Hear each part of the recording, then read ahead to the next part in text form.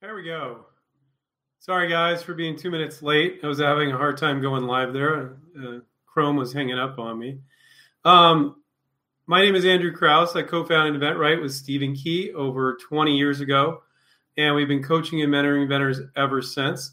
And we've had students in over 65 countries, and we have students every week that are licensing products to big companies. We've been doing this series during we're not calling it the COVID series, during the COVID crisis, and you guys have been loving it. I really am really enjoying doing these live Q&A sessions with you guys. And for those of you who've been with me for a while, you can see it on my headset. I got my snowball mic here, so hopefully it sounds almost as good, and I don't have to wear that silly headset tonight. So I'm looking forward to that. So what I wanted to do tonight was a little bit different than what we've been doing for the last 7 weeks. Is I want to talk about things that you guys are fearful of, you're worried about, and you're concerned about, the things that you feel like are holding you back. And if there's one thing that Stephen and myself have been doing at Eventbrite for the last 20 years is removing roadblocks for inventors. Removing these major roadblocks where people, well, I have an idea, but I can't do it because of that or because of this. And we're really good at that. So hopefully we do that for you tonight. I'd like you guys to direct your questions towards that topic. If we run out of questions on that topic, I'll go to general Q&A, but I'd like to do questions on what you're concerned about, what you're worried about, what you're stressed about, why you don't think you can do this or that, so I can do my best to remove those roadblocks. And then if we run out of those, I'll go to general Q&A, but I want to try to keep it on there and do something a little bit different. So, okay, so let's see. Let's see if we have some questions. Madeline, if you could copy them from the chat, any ones that are on those topics, and I'll just pull them directly from the chat as well. Let's see. I'm looking for questions things that people are afraid of. Okay. Well, I think that one of the big things that people are afraid of is the cost, a lot of things surrounding intellectual property.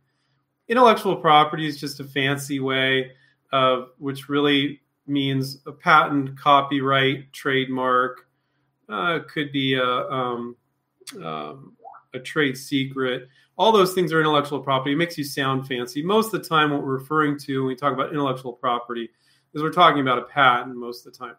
So some of the big fears, I don't think it's that new to a lot of people now, but Stephen and I were really pushing the provisional patent since the day it came out. We've been doing this for 20 years, guys.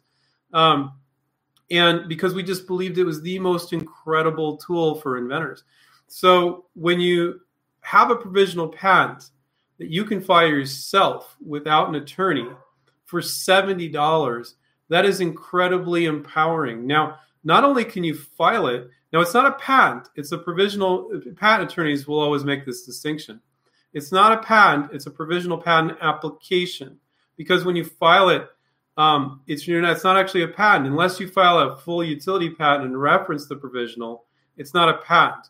But what's really cool is when you have a sell sheet or you have marketing materials or you talk to companies legally, and some of you may not be sure about this, you can say patent pending. You don't have to say provisional patent pending. You can say patent pending legally for an entire year for $70. Now, also another thing is you don't need to spend $8,000 or $10,000 with a patent attorney. So you can file it yourself.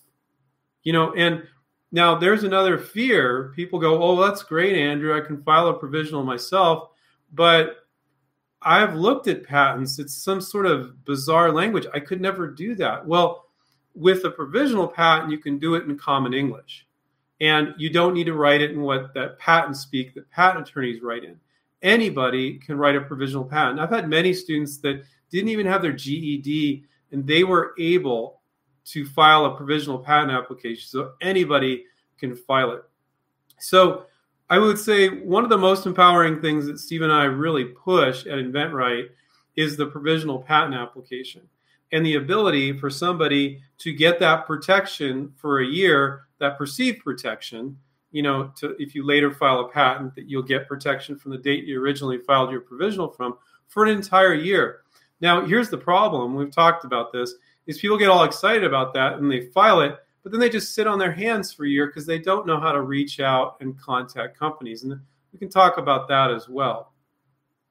So I think that the provisional patent is something that what it means is, if you feel like I don't have the money for a patent, that fear is completely wiped off the face of the planet.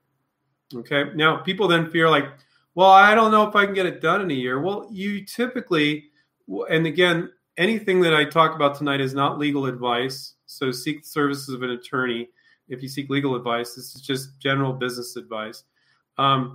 So if you're going to reach out, you should be contacting companies like the week after you file your provisional. Now, it's not a big deal. I mean, if you file a provisional, you spend $70 and you don't reach out to anybody, you can file that provisional again and you get a new provisional from the new date. It doesn't continue the old one. But what's the point? You keep spending $70 and keep getting a new date, and gives you the warm and fuzzies, you're protected. And that's great. And it should. But if you don't know how to reach out, it doesn't do you any good. But it is a very empowering tool that means whenever you come up with an idea, you can protect it for $70 temporarily, and you could fish off the pier and see if there's interest. To spend 10 grand on a patent, not knowing if there's any interest, if your business model is licensing, there's no reason for anybody to ever do that. There isn't. You can always file the full patent after you get some interest, or you could go, well, I want to preserve that filing date. I still want to file the full patent. But so now the cost of a patent is no longer an issue for inventors that we talk to. And a lot of you have found out that on your own. But a lot of you don't know that. So it's a very, very empowering approach. Let's see what else you guys are fearful of. So again, we're looking for things you're fearful of, okay? Okay, this is, I don't know how to pronounce this name. I guess he's from India. Adi, I can do that, the short version of it. The major roadblock to me is guidance. There are a number of ideas I have, but without guidance and funds, I can't do anything. Is there any way in which a company can help work with me? So Adi, first off, the fact that you're in India, I'm going to say that we've had students in 65 countries, and people can be very limited in funds and still do licensing. If you want to start your own business and sell the product yourself, you need a lot of money to do that. It's crazy. But when you license, it's the big companies' money. They're going to invest their money, use their workforce and their existing distribution.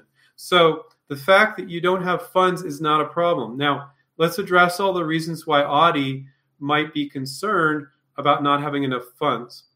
So one, he thinks he needs a patent. Well, Adi, if you have $70, then you can file a provisional patent. Problem solved there. Another place where you might think you need money is for a prototype. Now, there are products you can work on that are complicated and difficult, and you need to spend some money to figure out if it can be done and cobble together a prototype. But there are a lot of products where you don't, where you're literally going down the store and buying something for $20 and cannibalizing it and Frankensteining it or changing it. And that's your prototype. And maybe there's duct tape on the back, but you throw it once and it works. It breaks 5 times, but you know that they can do it. So the belief that you need to go out and spend huge amounts of money on a prototype for a lot of ideas, I'm not saying for all ideas, but for the vast majority of ideas, you're not selling your prototype. You're selling the benefit of your idea. And the benefit of your idea can be relayed with a virtual prototype. Adi, you're in India. I bet you could throw a rock and find somebody that will do a virtual prototype for you for $15. Okay, so you're not restricted there. And people in the U.S. can go to India on freelance websites and get people to do that sort of thing as well. So now you're not limited on funds as far as getting a patent. Is if you don't have a really difficult project, you can make some sort of prototype, a virtual prototype, or buy something at the store and change it. And then, you have to do some sort of marketing presentation. Again, Adi, you're in India. You can find people to do that very, very cheaply for you. So now the other part, I just removed all your roadblocks. Now, if you're so broke that you can't afford, and I know income levels are different in India. Well, I talked to a guy from India the other day. He was a engineer. He's very well off, but some people, it's limited. Then that's problematic. But if you can afford $70 for a provisional patent, then you can do this. Okay. Now, I just removed those roadblocks, but I didn't tell you how to do everything. I didn't talk to you about your idea and go, well, your marketing's kind of weak. Your list of companies, it's not 3 companies. You could have 30 for this. I would look over here and here. Here's how to contact companies. Here's how to talk to them when you get interest. So Adi's other part was said, I don't have any guidance. So he says major roadblock actually is guidance. And I agree with you. So Adi, if you're really limited, watch all our YouTube shows. I've talked to people that binge watch our YouTube shows. And, and like their spouse will come in and they're like, what have you been watching for the last 5 hours? Oh, this guy's on InventRight, guys. So watch our YouTube show, get our book, One Simple Idea. If you're in India, it's hard to get the written version. So you get the audio book or the Kindle book or something like that. Those are very low cost ways you can get some guidance. Now, Steve and I, when we first started 20 years ago, we did live seminars. And we would do live seminars all day Saturday, all day Sunday in person in Silicon Valley, where Steve and I used to both live. And people would praise us. They go, you guys are the greatest. I finally understand licensing from listening to you guys. And they were saying great things about us. But I started checking in with them, and they weren't doing licensing deals, and most of them weren't doing the work. Now, we let people even come back for free to another weekend seminar as many times as they wanted. But, Steve and I talked about that. We're like, we're not down with that. We don't care if people love us. They think the information is great. So I said, well, why don't I do coaching? And I was our first coach back in the day. Now we have 10 coaches and negotiation coach. That's when people started licensing products. So we have fans that have licensed products without a doubt, but with getting some sort of guidance from a coach is invaluable. I wish it didn't have to be that way, but there's so many little things where people get confused. So, but if you're limited on funds, you can't afford our coaching, I would definitely, Adi, I would watch every YouTube show, read our books, and just go for it and realize that money is not your issue. If you have the time, you can do this. The patent's not the issue, the prototype's not the issue, and there's no money issues in your way, really. Okay? So, and that probably answers a lot of people's questions. So the next one is from Soko. I don't know if Soko or Soko, sorry.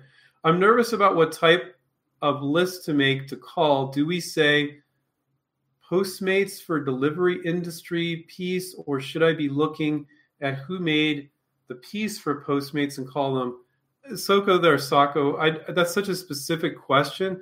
That's an example of I need to know what your invention is so I can guide you.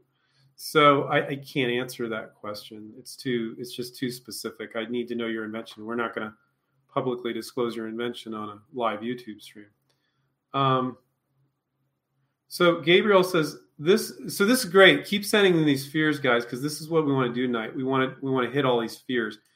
The fear of mine is when submitting your ideas to a company, they claim all you need is a napkin sketch to land a licensing deal, but their actions prove otherwise. What gives? Well, Gabriel, I don't know who's telling you that.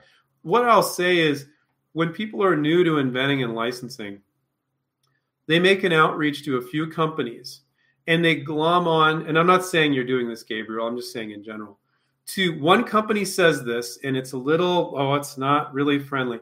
Now that's the way it is. So, Gabriel, what you're saying is you've heard that companies are open to a napkin sketch. I don't believe that's true. I don't think we say that. I don't agree with that, actually. And then, but to land a licensing deal, their actions prove otherwise. I don't agree with you at all. I don't think that's what we say either. I don't think you should have a napkin sketch. I think that's ridiculous. I think that you have to have a professional presentation, but it's not as hard as you think. So you need to be very clear on your marketing. If you don't have any experience in marketing, I've found that the average inventor isn't very good at doing these marketing points. So one of my tips I give in a prior session is if you have a sell sheet, a one-page advertisement, it's always a one page, no slide deck, no 20 pages or even 2 pages, one page. So make your marketing piece on a PDF on a computer, or it could be on a piece of paper and print it out, but don't be that old school. And put it on a laptop or on a computer, preferably a laptop. Sit across from a family or friend member or somebody you know that you've never shown the product to, never said anything about. It doesn't matter how positive they are, because sometimes family is too positive or too negative. So this still works. Swing the laptop around with your marketing piece on it. Don't say a damn thing. Look into their eyes and see if they're confused, and listen to the questions they ask. When they ask questions, do not answer them. Let them continue to answer questions. So if you don't think you're the greatest marketer, give it your best stab, spin it around, see if the person gets it. And if they don't, then fix it and do it with a couple people. So that's a really low cost, completely free way to test your marketing out. But I don't think any inventor should ever be sending inventions in on a napkin sketch, on a napkin as a sketch. I mean, to do a sell sheet these days is very affordable. Audi is in India. People in India, there's freelancers that will do things very, very cheaply. And so there's no reason for you guys not to be doing a sell sheet or getting a virtual prototype done and making it look nice. Now, it doesn't need to be like a magazine ad, but it needs to come across as really clear and the benefits to be really clear. So, Gabriel, if you're setting ideas in on a napkin, don't do that. We didn't say that. I mean, we've always talked about sell sheets and videos. That's your problem. Look professional. So you like our students, I'm just throwing out a random percentage here, guys, but companies are constantly telling us InventRight students' presentations are so much better than everybody else. They thought through the marketing. A lot of inventors will not study the marketplace. They won't go on Google Images and see what's out there. And one of the biggest things companies are irritated by is I found it in 30 seconds on Google, or I know that already exists. So do your market research. Don't keep your head in the sand and know if it exists. And then when you do your marketing, it should be based around the other products in that space. And you can actually take a lot of the marketing from the other products in that space and just tweak it. And that's a great tip. So you're doing a better job. So Gabriel, don't do napkin sketches. Don't do email rambles. Don't do that. Do a professional sell sheet. It doesn't need to be beautiful or perfect, but it needs to be a marketing piece. This is what it needs to be. It needs to be the advertisement that they would show their customer. So it's not like we'll make millions or this is a great idea. It needs to be a marketing piece where they look at it and go, oh, if my customers saw this, they would buy it. That's what it needs to be. And that's not a napkin sketch. That's not showing them, because when companies see your marketing materials, they'll give it 6 to 10 seconds. That's it. You don't make them use their brain, because they won't, because they're too freaking busy. People in corporate America today, they're doing 2 or 3 people's jobs. They're overwhelmed. And you need to make it really easy for them to see it and go, oh, yeah, that's interesting. So let's see. The next one is here. These are great, guys. Covey Robe, I guess that's your handle. Our parents always told us we need to work hard is the one and only and ethical way to earn money. And by working hard, they meant sweat, college, 9 hours a day, 6 days a week, etc. Uncomfortable of the thought of having a passive income.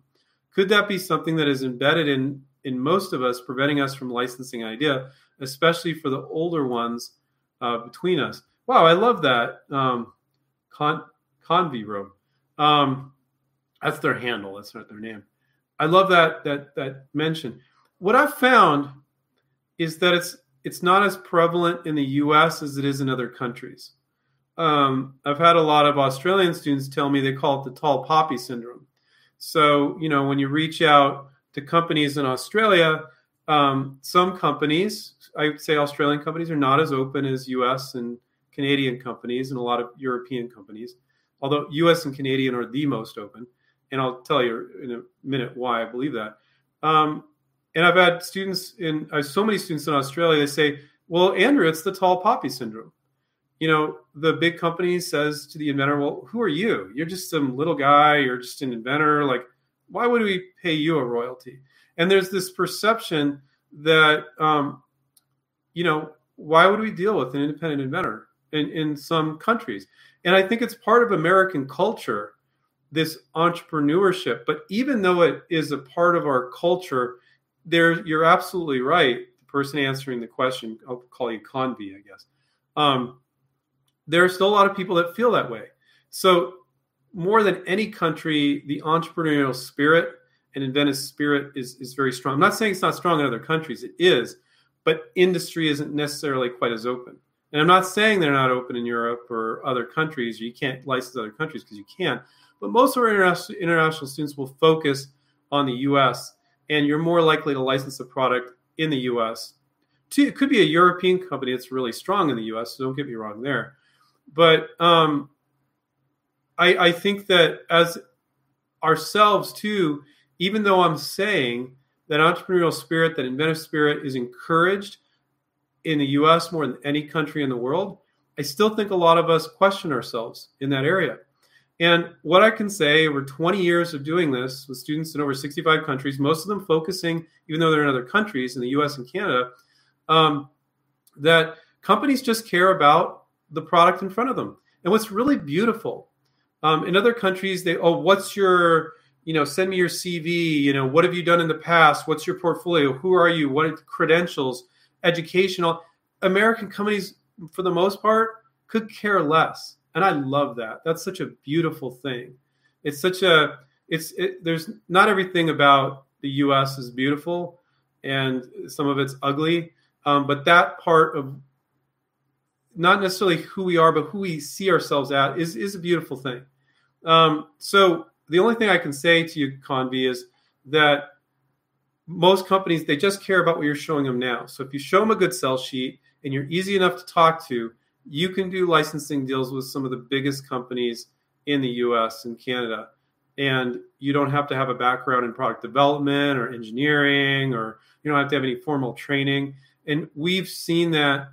We've preached that for 20 years, Stephen and myself, and it's the truth. And she's talking about, or he, I don't know, talking about passive income. In licensing can provide incredible passive income, but it's not overnight. So we don't want any of our students to quit their day job until they have a license or two with royalties coming in. Because you could be earning $150K a year in royalties, and the royalties could go to zero overnight if they decided to stop selling the product, which they have the right to do, and give the product back to you. Maybe one product you're earning $15,000 a year, another product you're earning $150,000. It depends on the product tremendously. But it is incredible passive income. But don't think that every product you license, because a patent is 20 years, that it's going to sell for 20 years. Product life cycles are very fast now. Some products I've seen, I'm like, I could easily see that selling for 15 years, and other companies won't come in on it. Some products, they'll sell for 2 or 3 years. Some products will sell massive volume. Some products will sell mediocre volume, but just keeps plugging away forever. It varies tremendously, but it is an incredible passive income source, but it doesn't happen overnight. When you do a licensing deal, it takes a company anywhere from 3 months to a year to get that into production. And then you get paid your royalties quarterly. So it's got to be in the stores for another 3 months. So don't think you're going to do licensing and you're going to become like a millionaire overnight, because that doesn't work. Now, what's beautiful is you're putting all that work on them, and you're moving on to license other products. You're continuing with your day job or your other business, and you can continue on with other products. So it's beautiful in that you don't have to risk massive amounts of time or energy or money or mortgage your house and home. So it's an incredible, and removing the fear that some of your family may have or you may have. They don't understand licensing. So when you explain licensing to them, this is the way I would explain it. Say, oh no, when you license a product, they won't know what the word license means. So you say, for royalties, I get a small percentage on every unit they sell. The big company is going to invest their money. They're going to manufacture it, do the advertising and do the marketing, do everything. And they'll use all their workforce because my product will just be one other product in their line of 50. And they're going to tap into all the places they're in. So you could say, well, if I license to OXO, they're in Walmart and Target and Bed Bath & Beyond and Walgreens and Rite Aid. And that your family, which is another concern, well, my family's concerned I'm going to blow a bunch of money or wasting my time. So that's why I wanted to address this.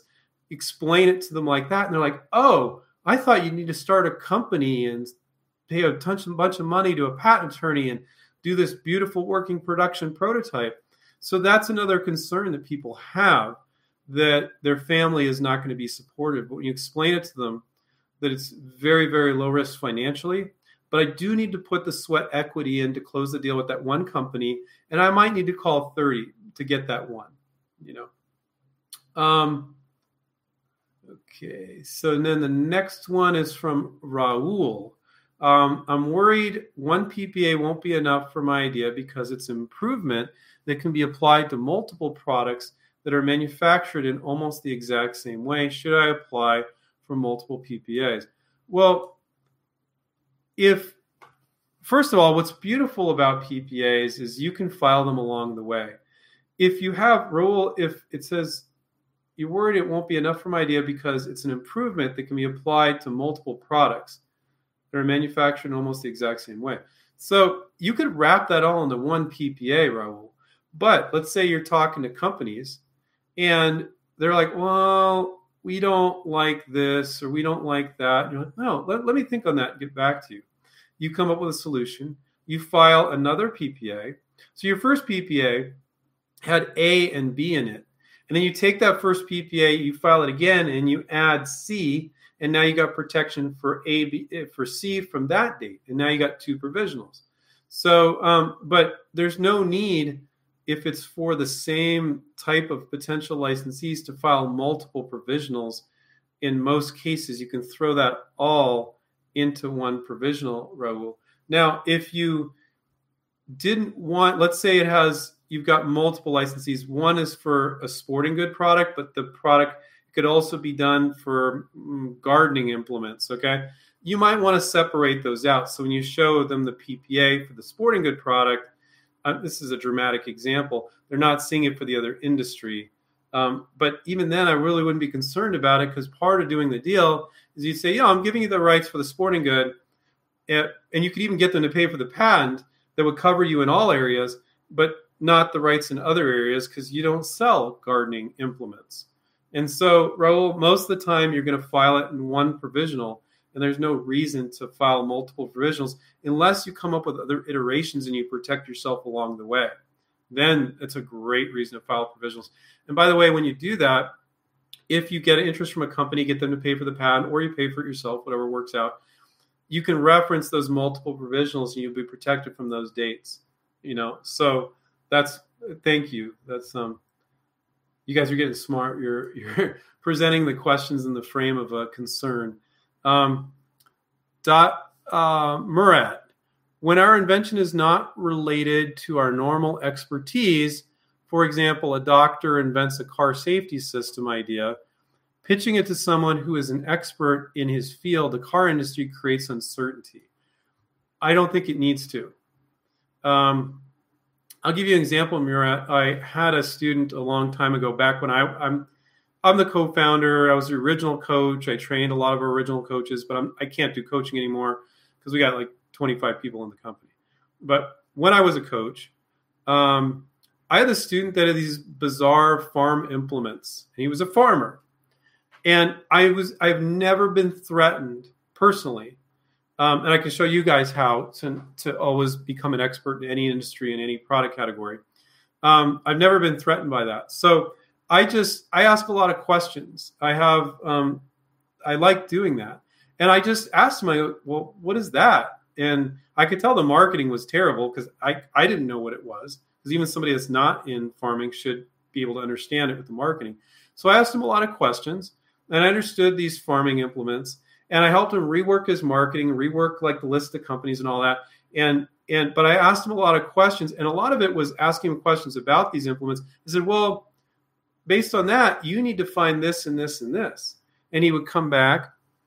And then I go, oh, okay, well, now the marketing is more clear. Now it's more clear on who you're going to contact. And he said, wow, Andrew, like this marketing is so much better. I'm not a farmer. I know nothing about farming. I mean, any plant I buy pretty much dies. But I was able to do it. And so, Murad, I think you can do it too. I think so if you're a doctor and you're inventing a car safety system, I think that you can get outside of it can get too technical. Okay. So it's not about your ability to research something. It's about the fact that it gets too technical and you don't understand the technical aspects of it. If what you've created or your invention or your improvement is a non-technical part of a very technical product, that's fine, because you don't need to know all the inner workings of it. You just need to know your piece of it. But if it requires a deep understanding of the inner workings, like I always use this silly example. And if you're like, if an inventor comes to me and says, Andrew, I invented this robot and it jumps up on the roof and it will shingle your house. So you don't need to sweat. Like where I live, it can get to 110 in the summer. And you don't need to sweat, and the robot can do the work. And then in the company or myself says, well, how do you do that? Well, I don't know, but I think it's a good idea. Well, that's obviously a wacky inventor, like going way overboard. But if you completely don't understand the part that your improvement involves, then it's getting too technical. But I could get on for, let's say, if it's in the car industry, and let's say it's an air freshener, or let's say it's an air freshener, okay? You can get on as a consumer and you can understand the market. You can get on Google Images and look at all the air fresheners. And you don't need, it doesn't matter that you're a doctor. You can become an expert in the micro category of air fresheners by getting on Google Images and going, oh, there's this type, then there's this type, there's these prices. So that's about being a good marketer. So don't worry about that. But if it's super, super technical, you should probably work on another idea. Don't work on something super technical. It's going to be super complicated. But you can become an industry in a micro category. So you can't become an expert in industry in the car industry overnight. That's overwhelming. But you could become an expert in air fresheners or bumper stickers or things that you stick on your hitch on your truck, or more technical things. Like there was one of our students licensed an automotive product that was for people that go four-wheel driving for Jeeps that don't have doors. And it created this like Lamborghini kind of door that came up that was a safety mechanism. And he licensed that. And he was into four-wheel driving. But let's say he wasn't. I could study all the doors that go on Jeeps for people that go four-wheel driving and become an expert in that category, read a few four-wheel driving blogs, and you could do that. So I think it's doable, Murad. I don't think you should worry about that too much. If it gets super technical, then you should worry about it a little bit. So that's a question you need to ask yourself. Pablo, I love this one. I'm afraid that one day I'll run out of ideas. You will never run out of ideas, Pablo. You'll never do it. And I don't have time to go into all the details of how to do this, but it's basically what I just said. You study, and I've said this in these other Q&As I've done before. You can't study all car products or all aftermarket car accessories. That's overwhelming. You can kind of look at them and go, air fresheners, that's interesting. And you could spend 2 to 4 hours on Google Images. That's the tip, not regular Google Images, studying air fresheners. So if you study microcategories, don't try to just spontaneously come up with ideas. That's what most inventors do. They got exposure to something here or there, and it comes to them in the shower, driving, and that's fine. But really, the ultimate way to invent is to study a microcategory. So study some random category. It should be something that you don't dislike, but it doesn't have to be something you're crazy about either. But so let's say you just studied car air fresheners for 4 hours. Don't invent. Look, there's this price range, these different products. There's natural, not natural. One's hook onto the vent. One's use essential oils. Other ones use chemicals. I don't like the ones that use chemicals. I don't like breathing in chemicals that are blowing me in the face. That's just me. But for me, I'd rather have like some essential oil thing in there. Not that I think I bought something once, but I guess I'm not that into it. I think women are more into that than guys, but not stereotype. But and you could do that. And so now you know the air fresheners. Now you don't have an idea, but you planted all that information in your brain. You become an expert in that micro category, and it will come to you in the shower. It will come to you in the car. And it will come to you when you go back and you look at your research and all those images.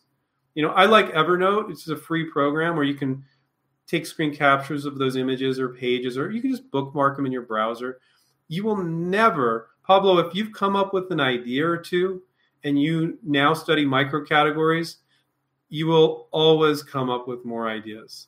If you said, "Oh, I've never had an idea in my life," okay, I might be concerned. But if you come up with a few, you'll never run out of ideas, man. You should never be worried about that. I love that question. Jeff, my product most likely would be made in China, received positive reviews for next steps. COVID hit now. I fear that they are no longer interested. Attempts to contact is met with crickets. Well, I don't know who they are.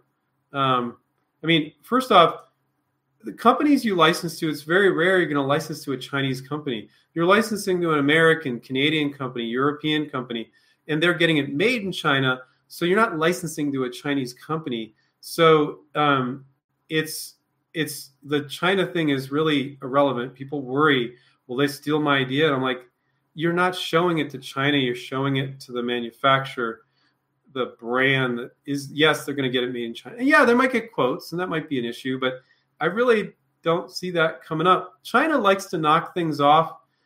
It's like, it's not even really them knocking it off, to be honest with you. Most of the time, it's changing though, it's getting worse, but most of the time it's some US-based company, individual company, whatever, and they're knocking a product that's selling off well, and they're going to China and go, can you make this? Or China's saying, oh, I know this is popular, and they're offering it to manufacturers. We can make this for you, this knockoff of this or that. So it really, to be honest with you, most of the time it's a US or Canadian company that's knocking it off. It's not China that's knocking it off. They're just manufacturing it for the company that's knocking it off. So, so you have a company, let's just assume it's a potential licensee, and they received positive reviews for next steps, and now they're just maybe busy. So you need to reach back out to them, Jeff, and ask them, get back out to your contact and say, is this a good time? Give them an opportunity to say, yes, COVID's a problem for us. Now, what we found is that oddly enough, our students are able to get into companies way easier now via email and via LinkedIn, because these marketing managers are not in endless meetings and sitting around the water cooler, and they're paying more attention to their emails. So we found it easier to get in. Now, are some companies going to put things on hold? Any good company of a larger size, I think the people that COVID affects, the companies that COVID affects, are the smaller companies. But most of the time when you're licensing, that's not a problem, because you're licensing to big companies, because you can think really big, or as I like to say, you can have delusions of grandeur when you're licensing, because the company can sell 200,000 units or 50,000 units or whatever it is. And you can go to really, really big companies and think really, really big. So if the company is a company of any size, it might not be the company that's an issue. It might be that individual. And that happens normally. And what I'm telling our students now is things will always fall out with companies, Jeff. They always will. And now everybody's assuming it's COVID, it's COVID, it's COVID. It's not. Like when you just try to get into companies, it is sometimes, and companies will, really cool, but not a right match for us, not at this time. And I'm telling our students, which is definitely the case, that a percentage of them, it's a convenient excuse. Instead of saying not a right match, not at this time, they're saying, oh, no, because of COVID. Now, for some of them, it's true. They're focusing on a different product category or different area, and they just don't want to do new products in this area because of COVID. But other ones, they're just using it as the excuse to give to you because people will readily accept it. It's not necessarily true. It's just a different excuse than they would normally give. So to reach out to companies, Jeff, and to get interest, and then later for it to be crickets, is very normal. It's extremely normal. So you're assuming it's COVID, but you don't know that. So you need to get verification from your contact there, and you just need to reach out. So, without getting into the specifics, I know your name. I think you might be a past student. I forget. I'm not going to look it up in our database right now, but I know the name. So let's see what else we got. We have, okay, I'm glad I just reminded myself we're going to 10 minutes past the hour because we started 10 minutes past the hour. Last time I was going to end 10 minutes early. So I'll make sure to give you guys a full hour. Let's see what else we got here.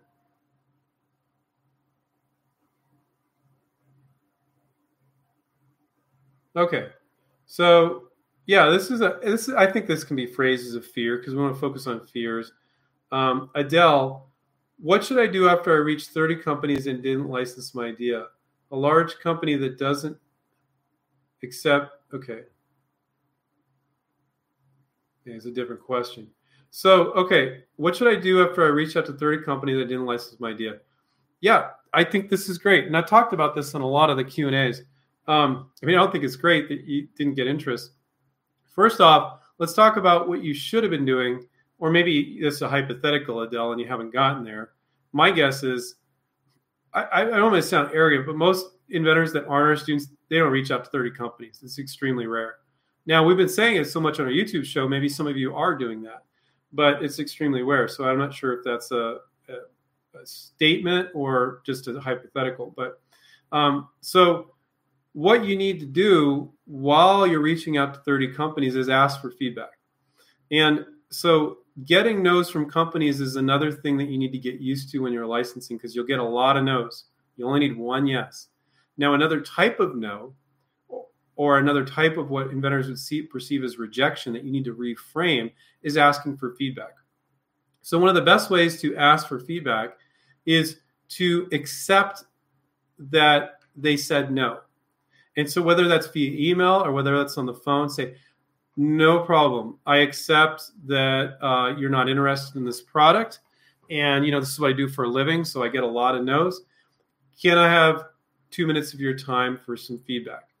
And if it's via email or on the phone, you're more likely to get feedback on the phone, but people will offer it via email too. So I fully accept that, because sometimes you get people that are inventors, and companies have told Stephen and I this, like they do a whiny way. Well, why? And they start arguing with the company. Don't do that. And so even if you're fully accepting and saying, I accept that you're not interested, what you're doing is you're asking for feedback. Can you give me some feedback? Do you see problems with my marketing materials? Is it not clear? Are the benefits not clear? Do you believe it doesn't have a clear benefit? Do you believe it's been done before? You can kind of prep them. And can you give me 2 minutes of feedback to help me out? Because I'm going to continue to push out, and I might be off on something here. And so, but here's where you need to reframe it. So first off, most inventors never do that. So you got to do that with every single one. And so if only 1 in 5, let's say you have 30 companies, so Adele says 30 companies, and only 1 in 5 answers gives you feedback, you're doing pretty good. You got 6 companies giving you feedback. Fantastic. But you have to accept that maybe 4 and 5 just don't respond. And that doesn't mean that you can't reach out to them with a future product. It just means they're just busy and they don't have time to write that or get on the phone and talk to you about it. So one of the things that you want to do, Adele, while you're reaching out 30 companies is ask for feedback. Now, if one company tells you something, don't take it as the law, because it's not. Sometimes they're just individuals. They're not companies. They're people. And they say stupid stuff sometimes. It doesn't make any sense. I've had students like, oh, a company said this. I'm like, that doesn't even make any sense. And it's just the individual. But if 5 companies tell you the same thing, that has legs. You got to take a look at that. Or maybe even 2 or 3. And it might be your marketing materials. I was just confused. I didn't really get it. Or I just don't see the benefit, or things like that. You want them to tell you that. So that's what you can do before you get done. But let's say you did that.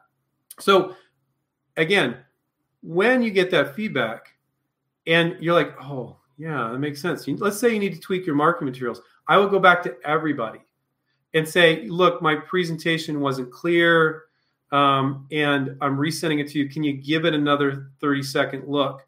I think the benefits of the product are more clear now. and do that. Most inventors would never do that either. So when you do get feedback and you realize you're doing something wrong or there's misperceptions, reach back out and say, I noticed a lot of people were misperceiving my product. I sent this to you and I fixed it in the sell sheet, or you write something and then can you take another look at it and make it easy for them to say no. This is another thing inventors almost never do, and say, look, if it's still not a right match, just write not a right match. Make it so that they don't need to write a letter back to you, okay? Because you're sending it to them a second time now. So those are things you can do. Now, let's say nobody's giving you specific reasons why not. It's which is very common to get a lot of non-specific no's. And you've hit 30 companies. Don't throw that project in the garbage can. If you still believe in it, just put it in the closet. 6 months later, pull it back out, send it to all the same companies. And we get students licensing products all the time that way. And you're like, well, Andrew, they all said no. That's obnoxious. Why would you send it again? Because they're in a different place a lot of the time. A lot of these marketing managers, they're very busy and they've got a lot of things going on. And before, that was not their top priority, looking at a new product. They just had things going on. And now you send it to them again, and it's just like one or two, let's say one. And 2 weeks earlier, for that 1 out of 30, their boss said, we need new products 2 weeks earlier. Now they're looking at closer, and now they're interested. Same guy that said no before. Now you can reach out to additional companies as well. I would always do that with every product if you realize there's really no reason why people are saying no, and do that. So that's what I would do, Adele, if 30 companies didn't want to license your idea.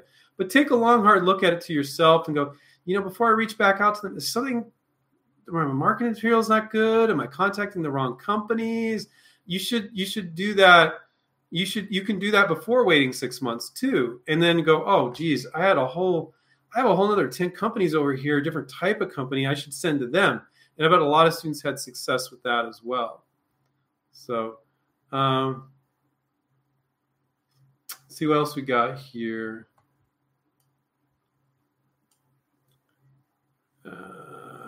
Minor, hi, thank you for making it fun to learn the content you guys make. A good team in the future. Is InventRight going to have an InventRight Expo in a convention center? We've been talking about doing some sort of gathering for our fans and past students and current students in Las Vegas. Obviously, with the COVID thing now, the trade shows are not happening right now, but they'll come back. There'll always be a need for trade shows. I think that this is what I'll say in general. Invention trade shows make no sense. So whatever Stephen and I would do with InventRight, it would be based around education. Yeah, maybe we get 10 or 20 companies to show up, give talks. Maybe inventors can pitch to those companies, that sort of thing. But we would never, ever have a trade show when our inventors have booths. That is ridiculous. So inventors should go to trade shows in the industry of their invention. So if you have a sporting good, or if you have an automotive product, you go to the auto show. If you have a hardware product, go to the hardware show. If you have a houseware product, go to the houseware show. And you got tons of companies specializing in your area. To go to an inventor trade show, waste of time. We would never do that. That's not what you were specifically asking, but that doesn't make any sense. That's the inventors that show up to those shows are incredibly green. You go to a trade show in the industry or invention, and you don't get a booth, so you don't have to pay for that. A lot of trade shows are free if you register under the right credentials. Some of them you need to pay to walk the show, and you walk the show, and you look for companies in advance that you think are a right match, and you might not even show your sell sheet. You might just ask for the right person. They give you a card, and CEOs, marketing managers, they're all at those trade shows. It's a great place to be. Our students, most of our students don't go to trade shows all the time. They reach out to companies via LinkedIn, via the phone, via email, and you can license from anywhere in the world, not go to trade shows. But going to a trade show and taking full advantage of it, the way that we teach our students to do it is make your list of all the companies you want to hit that you already know are kind of a right match, and you go there and you get their card. You should not be trying to sell them at a trade show. They're there to sell the buyers, the retail buyers, you're there like trying to pitch and not okay. Now, if they're really friendly and you're like, hey, and you whip it out, your sell sheet, and you show it to them, that might be appropriate. That can be dangerous. It's better to get their card. Forget about it. You give them your card, but it's just window dressing. You get their card so you can follow up. If you did that with a bunch of companies, it could be incredibly productive. Also, you're walking by other booths. You're like, oh, they're a right match. Look them up on the internet. You can find other companies there too. So trade shows can be incredibly productive.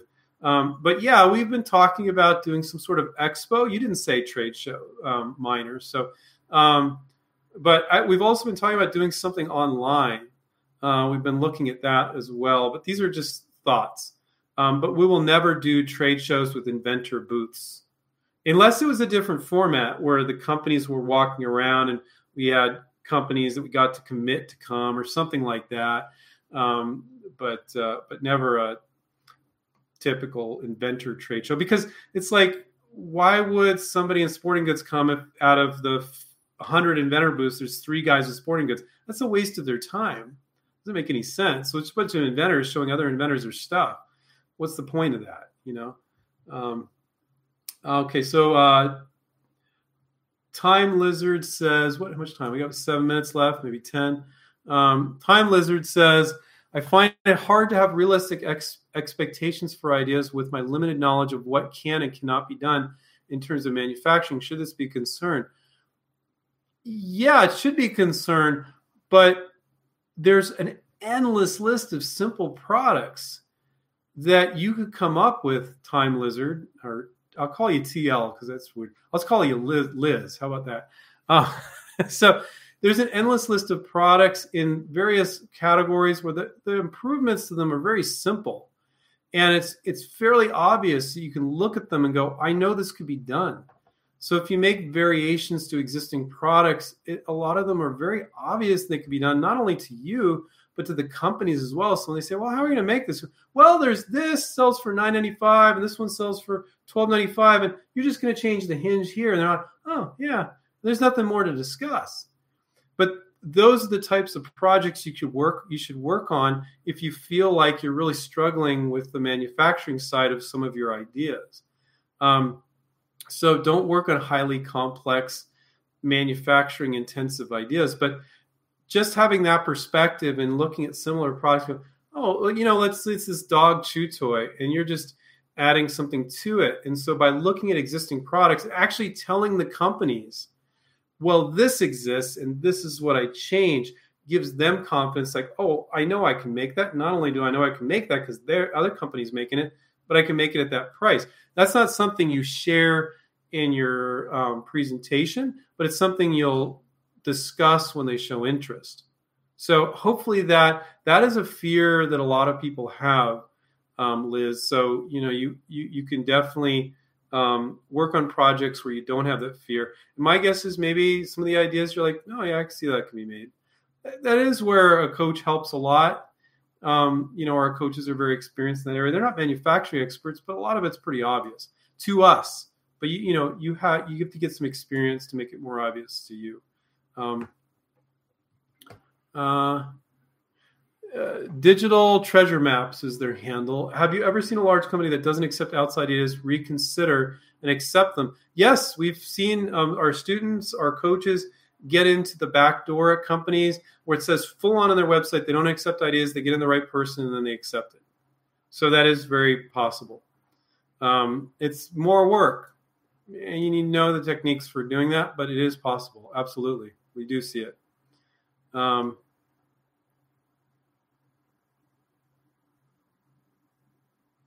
Let's see, Ken. Talia, what is the biggest fear that you seen inventors have? Well, I'm surprised this hasn't come up tonight. Getting ripped off, right? We reduced the fear of the cost of the patent. I can't afford a patent. I think getting ripped off is a big fear. And what I can just say, the sample size of experience that we have at InventRight is huge. 20 years, students in 65 countries. We've never had our students get knocked off by a company that they have presented to, that I know And I think a big part of that is conducting yourself professionally. When you have good marketing materials, you don't say wacky things on the phone, you don't ramble in your emails, you separate yourself from those wacky inventors. So that small 3 or 4% of companies that might knock you off don't want to mess with you. So let's say this unethical XYZ company, and Sally's your contact, and Bob is the unethical CEO, and Sally says to Bob, "Hey, I think Andrew's product is really cool.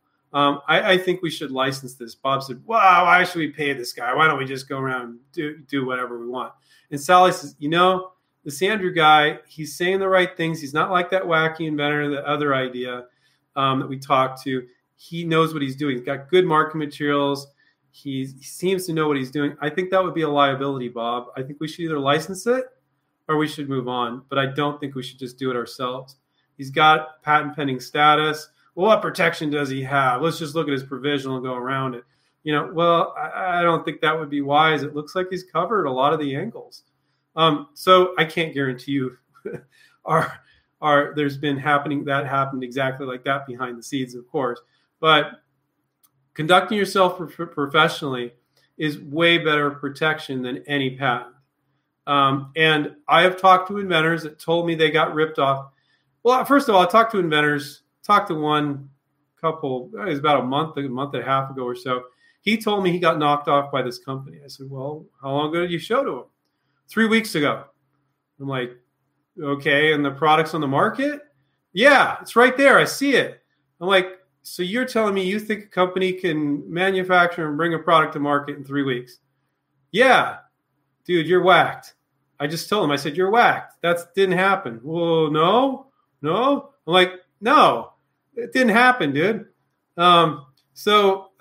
And I've talked to inventors where they asked for $250,000 up front. And they had moved really far forward with the company. The company said, "What do they want? These aren't our students. And the company got pissed and worked around them because they invested so much money and time in it. And now this inventor was insisting $250,000 up front, and they didn't want to do that, and he insisted on it. Well, yeah. So I do think that it happens to inventors. I think a lot of time it's the inventor's fault. And I think a percentage of the time it's definitely the company is unethical, and it happens. But conducting yourself, and it will happen to one of our students one day, without a doubt. It just hasn't happened yet, but it's a pretty good track record. Doing and saying all the right things, they don't want to mess with you. So, Talia, I think one of the biggest fears is inventors think they're going to get ripped off. You're protected with your patent pending status, with your provisional patent application. They can't see what you have. You're getting weird vibes from them. Don't show them your provisional yet. So that keeps honest companies honest. Also, always having another provisional in your back pocket that they can't see. You get a weird vibe from them. "Oh, well, yeah, I just want to let you know I filed additional IP on this." It makes you sound cool because you say IP, you don't say a patent. And it keeps honest companies honest. So I've had students so you don't act paranoid with the company. If you're getting bad vibes from them, you drop these little hints in a very professional way, and it doesn't keep honest companies honest. It keeps sleazy companies from crossing the line because they're like, "Oh, well, now I'm not sure about this. I don't know what additional stuff they filed." So I've had students that were concerned about this. I guarantee you most of the time they shouldn't have been concerned, but I'm like, "You're concerned about it." They said they weren't interested. Let's drop these subtle hints so that, and the students that were really concerned about it, they said, "Well, just keep following up, keep checking their site." And I never had a student come back and said, "I went back and they did it." It hasn't happened yet. So, but could it happen? Absolutely, it could happen. But you know what's more likely? More likely is the inventor never trying to license their product, never showing it to anybody. Who ripped you off, right? You ripped yourself off when you do that. That is 1,000 times more likely than a company ripping you off.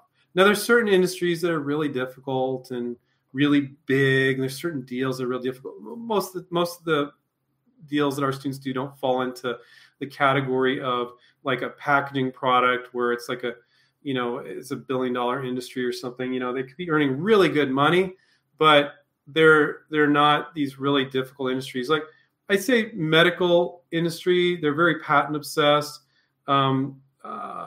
the packaging industry, very patent obsessed. And, you get really, really big companies. I won't name specific names, like the mega corporations, like maybe like there's 12 of them in the world. And those guys are a little harder, and they will try to figure out a way around you if they can. But, you can license to companies all day long that are really big in Walmart, Target, Lowe's, Home Depot, and they're not too big to license to, and they'll license from you, and they won't try to figure out a way around you. So, okay. Last one, and then we're going to call it a night. Last concern. From, let's call you Blue Raspberry 111. Okay. I'm worried about licensing something and finding that, in fact, it's already patented and I missed it in my research. We've never had it happen in 20 years. Could it happen? Yes. Even in the licensing contract, companies will quite often stipulate that you are verifying that you are not aware of any intellectual property. So when you're doing a license deal, it does make sense to go out there and see what you can find. It's one of those things that it's never been an issue for us. Could it be? Yes, it could. So if that's one of the things that's really nice about InventRight, when you know what's an anomaly and what is very common, and a coach tells you, oh, well, that happened to you, that's an anomaly, or, oh, that happens all the time, that's going to happen to you constantly when you're licensing. So what Blue Raspberries, it's not loud, I'm going to sneeze too. What Blue Raspberries worried about is an anomaly. It's not common, but it could happen. So you shouldn't be worried as much about it. But when you're in the midst of a licensing deal, should you double check that there's no other IP out there? Yes, you should. And you should look for any prior products that are in the market, any prior patents as well. And we teach our students to do that. So I had a lot of fun tonight, guys. I hope that I broke down some of your concerns and your worries tonight. That's what I wanted to focus on tonight. And I think that I've been doing this for a long time. I think some of you're not moving forward because of these concerns. And I'm just saying it so you can think about it because it's private. I'm not embarrassing anybody by saying this. With some of you have these worries and concerns because you just don't know the answer. And you're like, until I get the answer, I don't feel like I can move forward. I don't feel comfortable. And then other people have these worries and concerns, and it's an excuse. It's just one more excuse not to do the work, to reach out to companies, to do all the stuff that we teach in InventRight that is not as much fun as coming up with new ideas. Because all the stuff we teach to guide you through the business side of licensing, none of it is going to be as much fun as coming up with the idea. None of it. So you have to accept that. So some people are just constantly looking for another excuse, another reason not to move forward. And so money's not an excuse. Yes, if you want guidance, the gentleman from India, maybe he can't, I forget what his name was, can't afford our coaching program, and I get that. So, but you should still move forward with your ideas. You should still watch our YouTube show. You should read our books. You should still move forward because it's fairly unlikely a company is going to rip you off. Now, maybe you don't license an idea because your marketing materials kind of suck and you're not reaching out to the right companies, but at the very least, you're going to get experience and you're going to make some improvements on your own.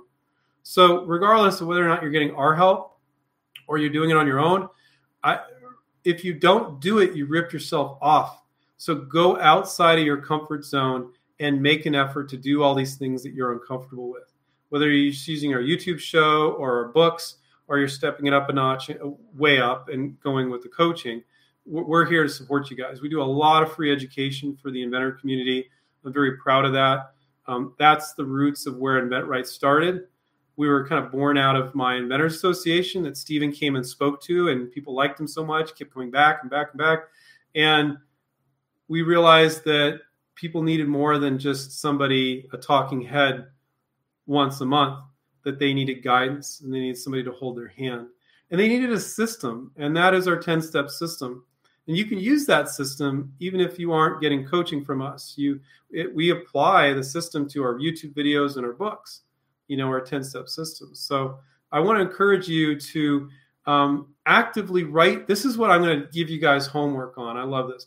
Write down don't just keep it in your head. Write it down, every fear you have about inventing. And then if you can't afford the coaching, watch the YouTube shows, read the books, and look how you can dispel that myth, because every one you can come up with, we have an answer for. And get rid of that and go, oh, crap, I don't have any more excuses, or I'm not fearful anymore. And most of you, it's not an excuse. It's just like, well, I don't know. And if I don't have an answer to that, I don't feel comfortable. And other people, it's an excuse. And be honest with yourself. It's a one-on-one conversation with yourself. Is it an excuse, or is it a legitimate fear? And how do I remove that fear? Because we have answers for all of it. And I'm going to come back next week. We're not going to do these forever, but I'm going to come back next week. So if you have some of those fears, come back next week. Let's share them. I can't answer every question because we have a lot of questions in here, but I'll try to get to as many as I can. So take care. Keep inventing, everybody. I love doing this. I hope you guys loved it as well. And when the video goes live, I think it takes 10 minutes, 30 minutes, an hour to go live. If you want to post some comments about if you like the video, I'd appreciate that. If you want to give it a thumbs up on the live video, on the recording, whatever, I forget if it's all the same or not. I'm not sure. Really appreciate that. And make sure to subscribe to our channel. And I want to thank Madeline for helping out with the questions. And take care and keep inventing, everybody. See ya. Bye.